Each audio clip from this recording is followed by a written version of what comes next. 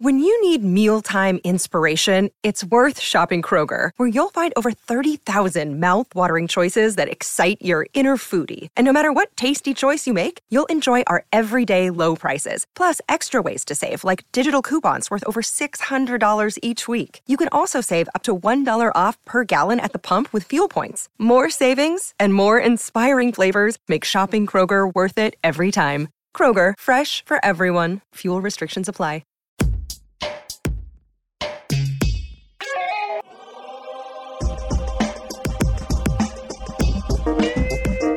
Welcome to the Drill Down. We've got business stories behind stocks on the move, and we have our last show of 2021. I'm Corey Johnson with episode number 137. Well, just ahead, people's waistlines are getting bigger, and so is the sales at Destination XL. We'll talk about how this plus-size retailer has crushed it in 2021. And let's take a look at Yellow Corporation, a trucker that's doing a great job with a turnaround and the supply chain challenges that are working to their advantage. And the most promising business unit of scientific instrument maker Agilent. We're going to look at what's going on in the bioscience field from this hardware maker with Agilent CEO Mike McMullen. But first, it's sponsor time. The Drill Down is brought to you by Era. Never miss another critical event or insight ever. With Era, customize your company watch lists and track key events, mentions, filings, and more, all within an easy-to-use, customizable interface. That's Era, AIERA.com. And you can listen to the Drill on any of your favorite podcast platforms, iTunes, Spotify, Google Play, Stitcher, iHeart, TuneIn, you name it. But don't miss a show. Click that subscribe button to make sure you're included in every one of our broadcasts. And the Drill Down is brought to you by BrainTrust, a global talent network that matches highly skilled technical freelancers with the world's most reputable brands. BrainTrust has helped clients like Bank of America, Goldman Sachs, Porsche, Under Armour, and more build agile tech teams fast at a fraction of the cost. Visit braintrust.com, that's BRAINTRUST.com, to learn more. All right, I'm Corey Johnson. Welcome to the Drill Down. We've got the business stories behind stocks on the move. It's our last chance of the year. Isaac Webster joins me as our executive producer. Isaac, I thought it'd be a good time to look at some companies that have really, where the stocks have performed in a way that really helps us take notice of the companies underneath those stocks. Yeah, well, let's get started. Corey, what stocks are you drilling down on today? Let's look at Destination XL Group. So I'm very excited to hear about this company. I've never heard about it until you brought it up today. It trades under DXLG, and shares have gained over 2,100% in 12 months. 2,100%. Yeah, it's fantastic. So if you'd asked anyone a year ago, it would have been Destination XL, it would have been Destination BK, because this thing looked like it was going to go bankrupt. It was a retailer of plus-size clothing for men that was, as like all retailers, was in a real hard place last year, mostly physical stores, a de minimis online business.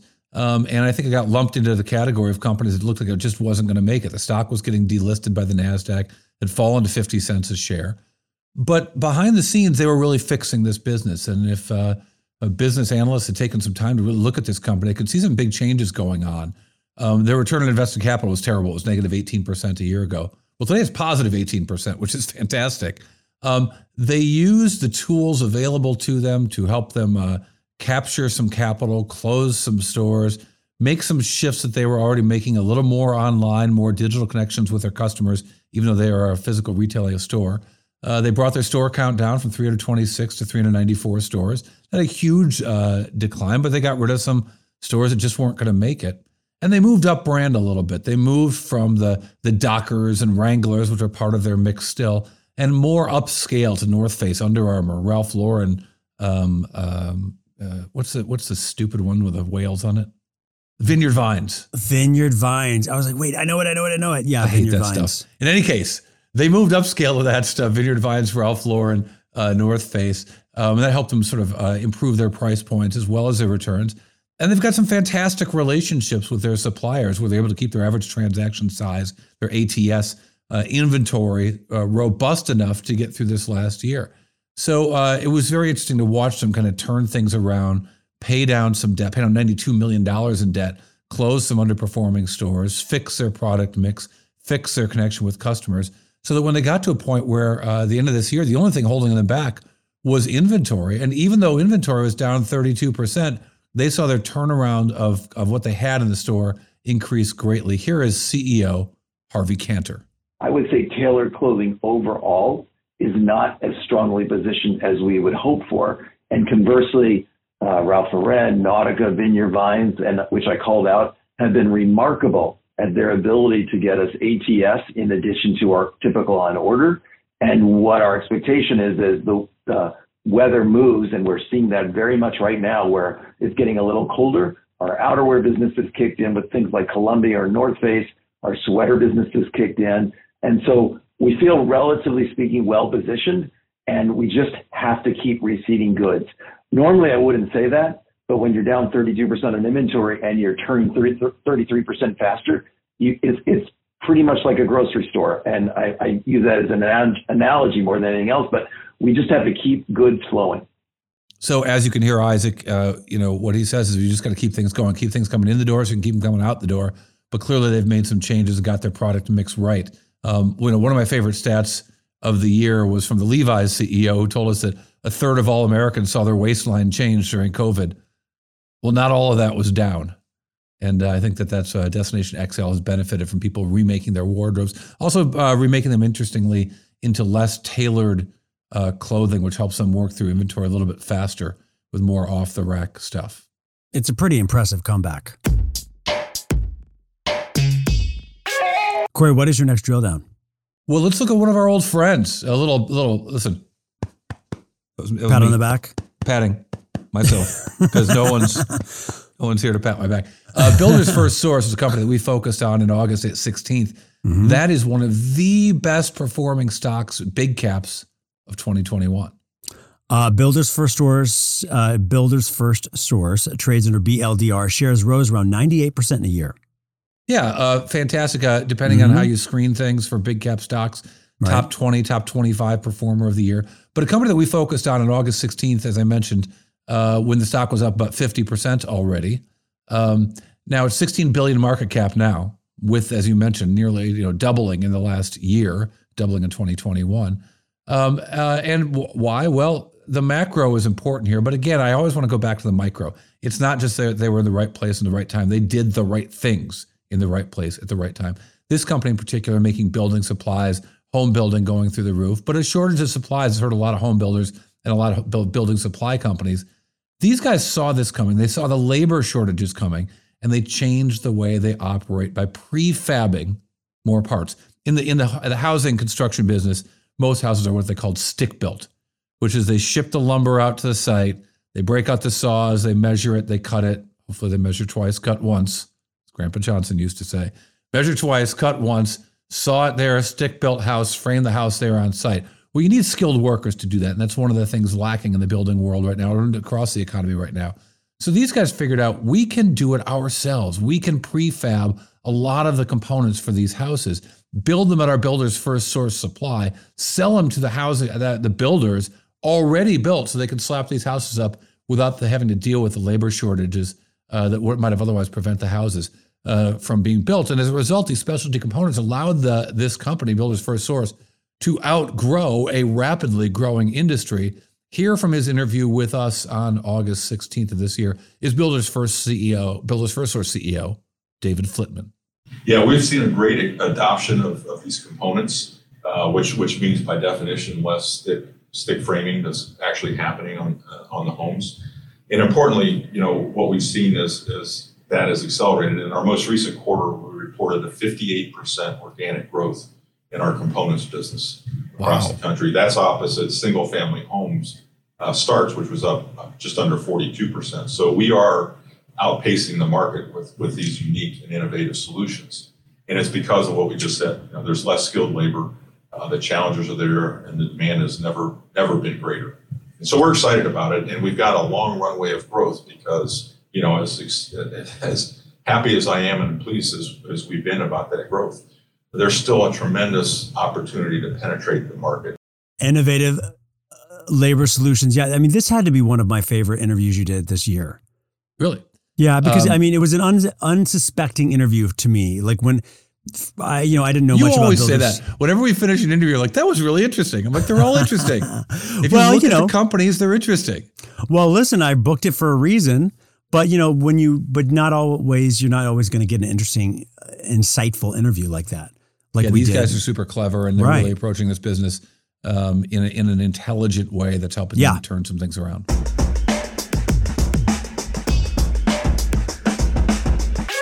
Corey, what's your next drill down? Let's look at Yellow. Yellow trades under Yell, YELL, and shares rose 177% in a year. Yeah, fantastic gainer for this trucker, particularly less than full truckload shipping is what they specialize in.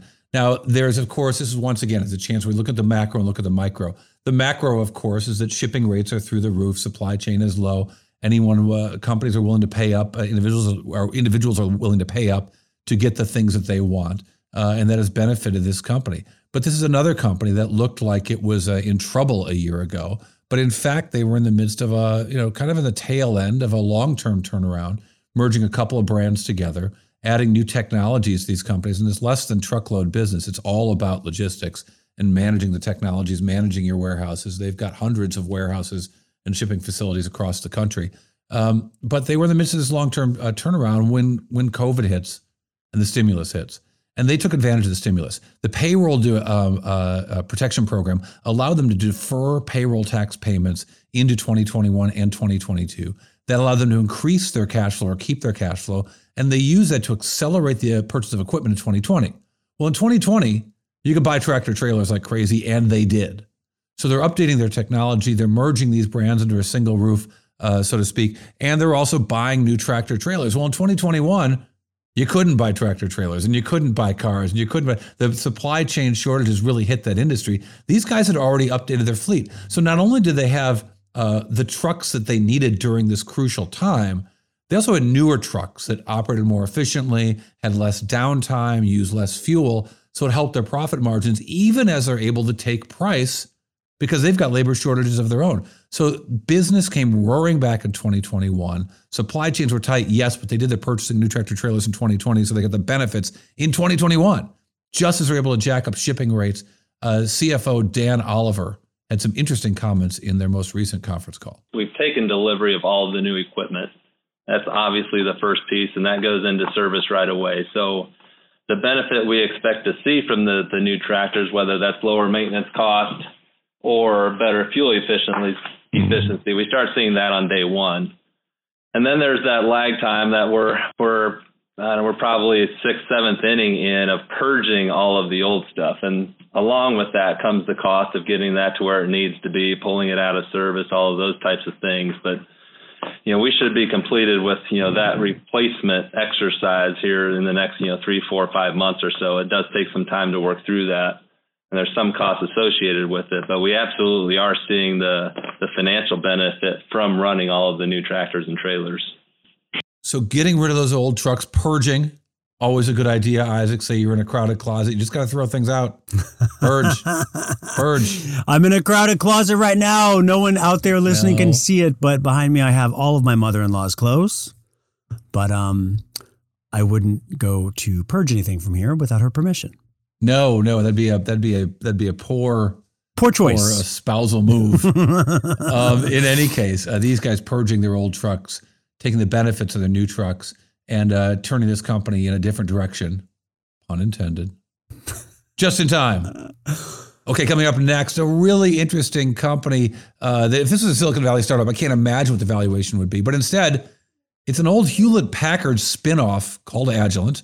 Mike McMullen is the CEO. Look, this is a cutting-edge medical technology company making the equipment that makes vaccines, advanced genomic research, drug development. If you want a glimpse of our future, you've got to check out this interview and listen to the really cool things that Agilent is doing, and wonder kind of where Agilent will sit in the world of medical technology going forward. We've got all that right after this. The Drill Down is brought to you by BrainTrust, a global talent network that matches highly skilled technical freelancers with the world's most reputable brands.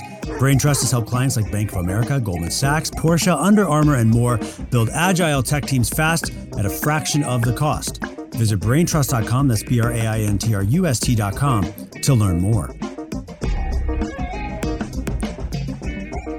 All right, welcome back to the Drill Down Podcast. As promised, we are joined right now by Mike McMullen. He's the CEO of Agilent Technologies.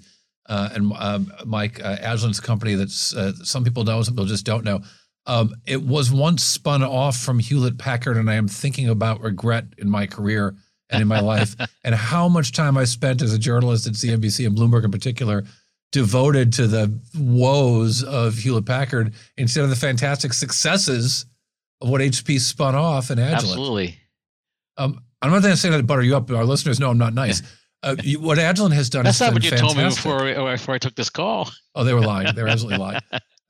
No, what Agilent has done to grow a business in the medical technology equipment and consumable business is frankly what HP has needed all those years, and what you guys have. How would you describe the Agilent business to the uninitiated?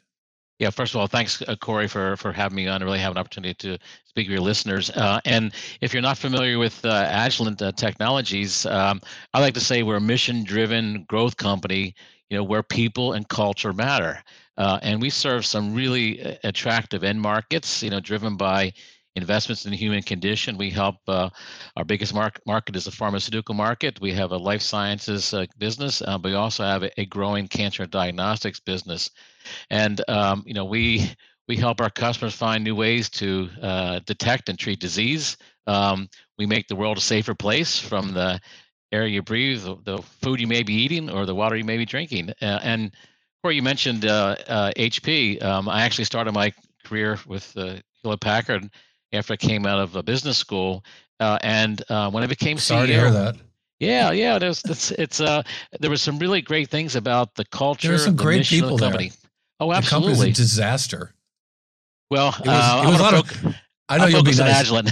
You seem nicer than me. I had so much fun covering that companies for so many years, because it was just a train wreck from pre Carly Fiorina days to Carly Fiorina, the mergers with Compact and trying to all that. It was a lot of fun for me as a journalist to cover a company that continued to trip on its own feet. Yeah, I was in Japan at the time, 1999, when we split the company, and at the time, and I still believe it, I think we got all the great things about Hewlett Packard except the name, and we had to build our own brand. But the focus on innovation, the importance of people, the importance of culture, and really making a difference for our customers, they're forming for success. In my day when I joined HP, it was one of the marvels of the world in terms of companies, but it just shows you, if you lose sight in terms of what are the drivers, what makes your company successful, you lose sight of the marketplace and the competition and customers, you can see what happens. Yeah, I mean, you got to earn it every day, and I appreciate your nice words about culture and how important that stuff is, and I 100% agree. That was the heartbreaking thing about what happened at Hewlett Packard, is that so many great people who had devoted their lives and their families' lives to that company in a way that I don't know we'll ever see again. But I don't care about that stuff. What I care about is what the businesses that you guys are in. Because lots of companies can devote themselves to their culture and treating each other equitably and try to solve big problems. But what you guys are actually doing, your business of selling equipment and selling the consumables that go into that equipment, are attached to some really high growth markets. And I think that when some people think of Agilent as tied to this very old, decades old technology business, they don't see, if you guys were right out of the box as a startup, first of all, I think you'd have 2 or 3 times the valuation that you have today. But I don't think people can recognize, what a cutting edge business this Agilent business is. Absolutely. I couldn't agree with you more. So we're an innovation driven company. You talk about the end markets we serve, pharma, biopharma. You ever hear of mRNA? We do mRNA therapeutics. So I've got these little vaccines. To me, that was one of the most amazing things, is why would Agilent get destroyed at the end of March when COVID hits, when the very companies, machines who are going to be used to invent vaccines, whether we could get vaccines or not, were going to be Agilent machines? It seemed like the biggest number it was a great buying opportunity, wasn't it? And you're exactly right. Not only do our machines, and I had an opportunity to speak at length in terms of the role our team had in the fight against COVID-19, but back to being in some exciting new businesses, pharma, biopharma. We have a whole GMP oligonucleotides business. So what is that? We actually provide the core ingredient for mRNA-based therapeutics. And that business is on a rocket ride, growing really quickly. You think about new areas of cancer treatment, oncology, immunotherapy, the tools that are used in terms of researchers and ultimately in the diagnostic space, they come from Agilent. So we are some fantastic, great end markets. And like I said earlier, my opening comments, all powered by this, if you will, investment in human condition. And if anything, and by the way, I will say that culture is important, but a culture is an enabler to get results. One thing about Agilent is we're all about getting the results, and I think our track record speaks for itself. But I really believe there's a way you get the results, and through your team and the right kind of culture.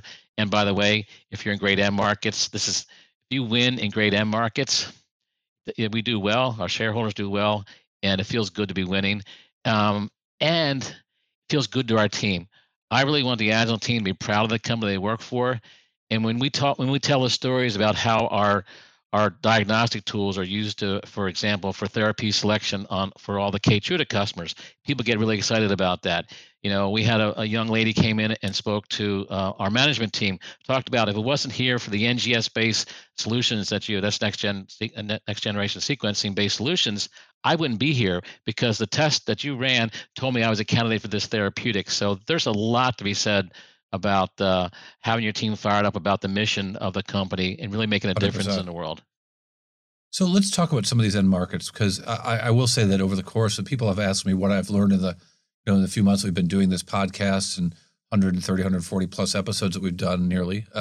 And I have to say the biggest revelation to me of the last year or two has been that while I covered technology and software and semiconductors for so many years of my career, and that's how I thought of tech, I truly believe that we're at a point right now where you're going to see cancer treatments, genomics, proteomics, and diagnostics related to all those things as the big growth market in what we might have once called technology in the next decade plus, because we're seeing the benefits of decades of investment, particularly around genomics and understanding genomics, so that we're getting targeted therapies of all kinds. When you guys look at, you've got a part of your business called the Diagnostics and Genomics Group. How do you try to, latch yourself onto that rocket and understand where that world is going?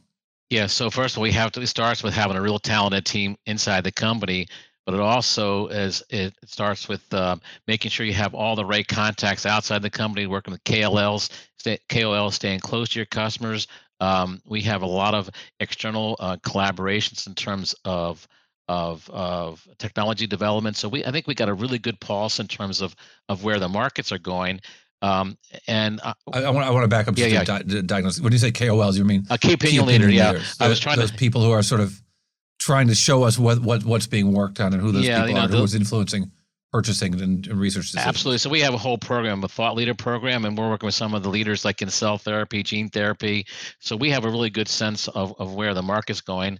One of the things, back to Hewlett Packard, I've maintained a basic long-term research lab, Agilent Labs, and they're all about looking for where technology is going in terms of what value can be delivered to our customers. So you're exactly right. I mean, there's been a number of years and decades of period of time where innovation investments are going on in research tools. And this is what we do, mass spectrometry, chromatography, all a whole series of technology portfolio we have across the company. But now what you're seeing is that being deployed not only in research, but ultimately into the diagnostics area as well. And I think this is the future. This is why we're so excited about the growth prospects of the company. But I also want to leave your audience with another important, and you hit it at the very beginning of our talk, which was in addition to instrumentation, we also have a very large services business, because we're also finding that you need to help your customers not only with the science of the labs, but the economics of the labs. So we've got a big recurring services business as well, in addition to a recurring business around consumables and other diagnostic tests. So there's some really we have a very broad-based portfolio, and I can't emphasize enough the importance of being in exciting end markets where there's growth. Well, so let's take that apart a little bit. So when you talked about sort of going from research to diagnostics, what you're talking about is going from maybe 1,000 machines of a certain type sold to what? 50,000? Yeah, multiples. Is that kind of what? Multiples of machines, but even more importantly, the consumables that go with it to actually run the diagnostic test. So that in research there aren't that many, use cases. The machine isn't used as much, but when it's a diagnostic test, it's like cranking paper through a printer to go back to our HP analogy. Exactly. Or you move into a QA/QC environment. For example, all of our machines are used for the QA/QC for vaccines. So when the production ramps, they need instruments, but they also need the consumables to support their work. But that's the whole play with diagnostics, which in addition to placing instruments, you get an acceleration of consumables tied to that.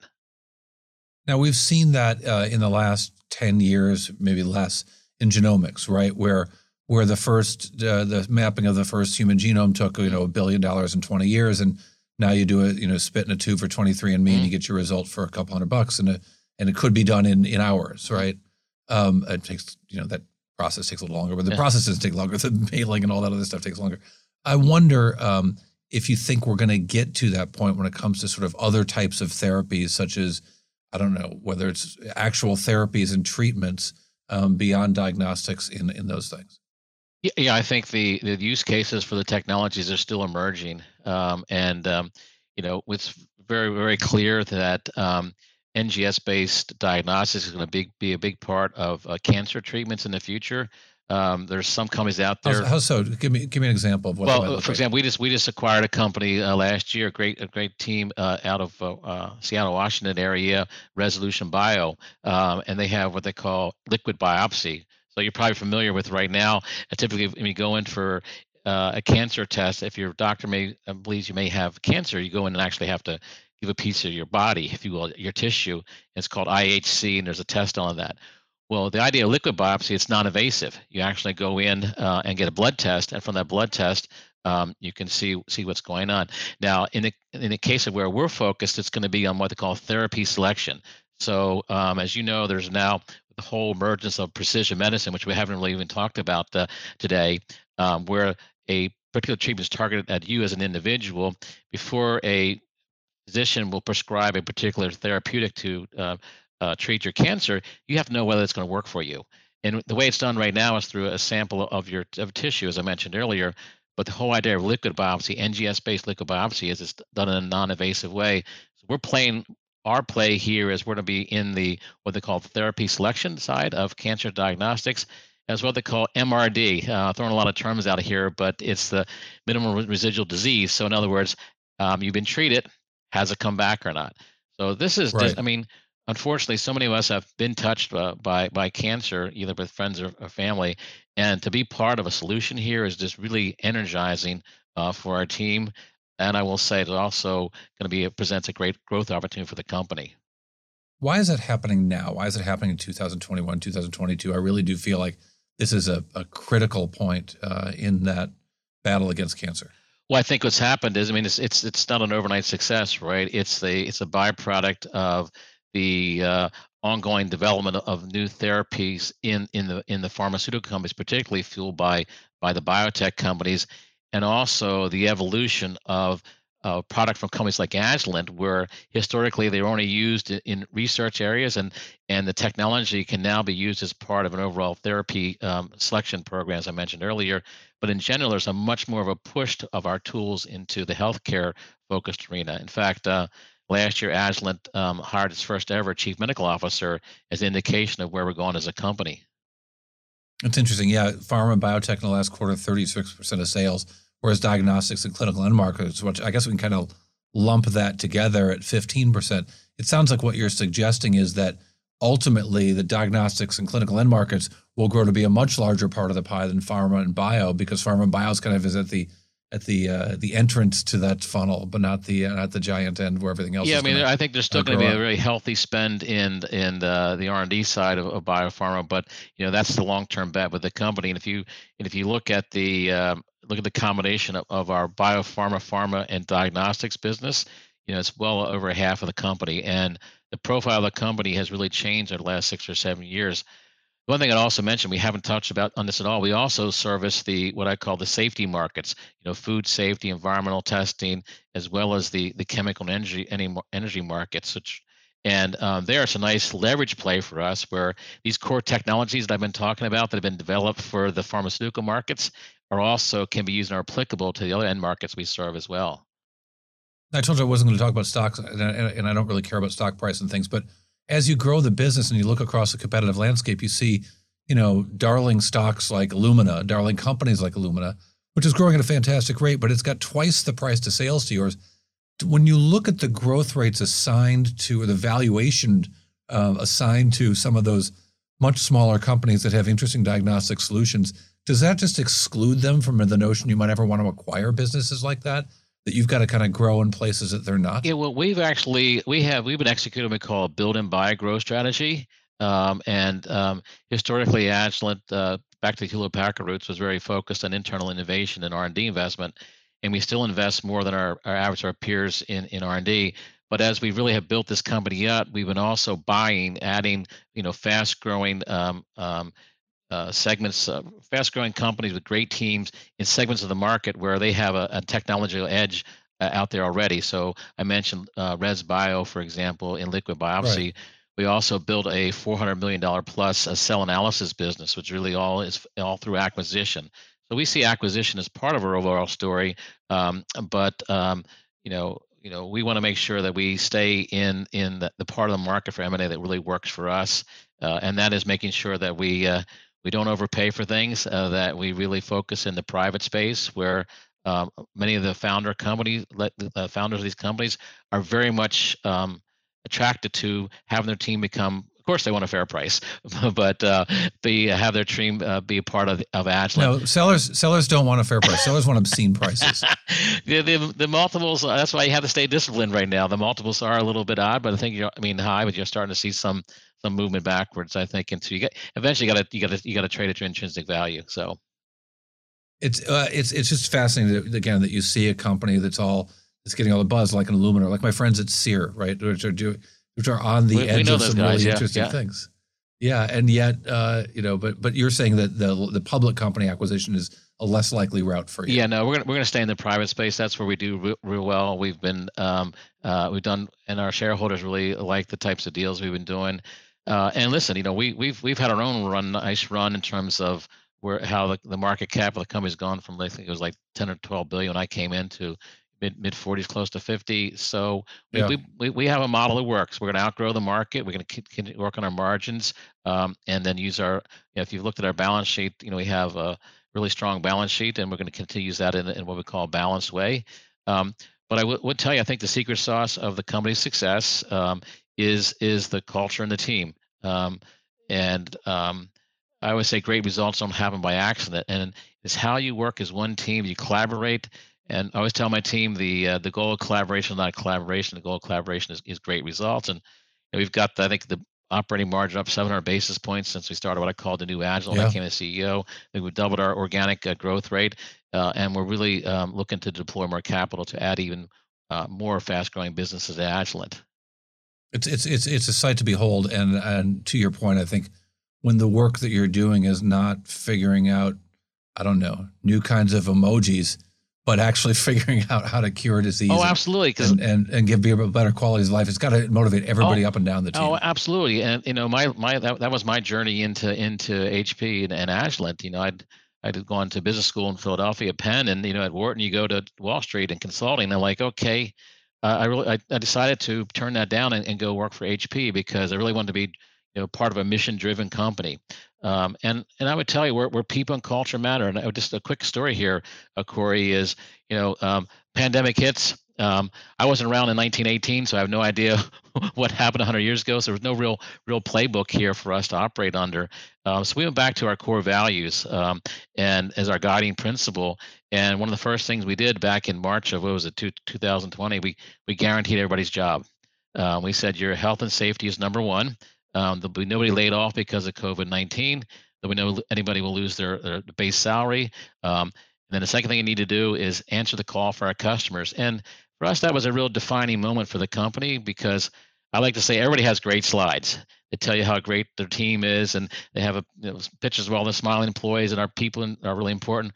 What do you do when you have a crisis? And I think we demonstrated that to our team, during the COVID-19 outbreak, and we've been continuing to receive very high marks from our team. Our Our employee engagement is really off the chart, best in class. And why is that important? That translates into great results. So I think if you create the right environment with your team, clearly you have to have the right strategy. If you got the right environment, the right team, and the right strategy, you win in the market.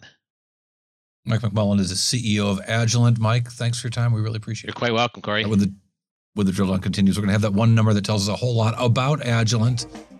That's right after this. The Drill Down is brought to you by Era. With Era, give yourself an information advantage. Connect directly to earnings calls and other investor events with live transcription and event intelligence. That's Era, AIERA.com. And maybe you got a smart speaker for the holidays. Take that thing to a test. Ask that smart speaker to play the Drill Down podcast. You get behind the very latest business news behind stocks on the move. And let us know what companies you think we should be drilling down on. Talk to us on Twitter and Instagram by following @DrillDownPod and connect with us directly at our website, bizpod.net.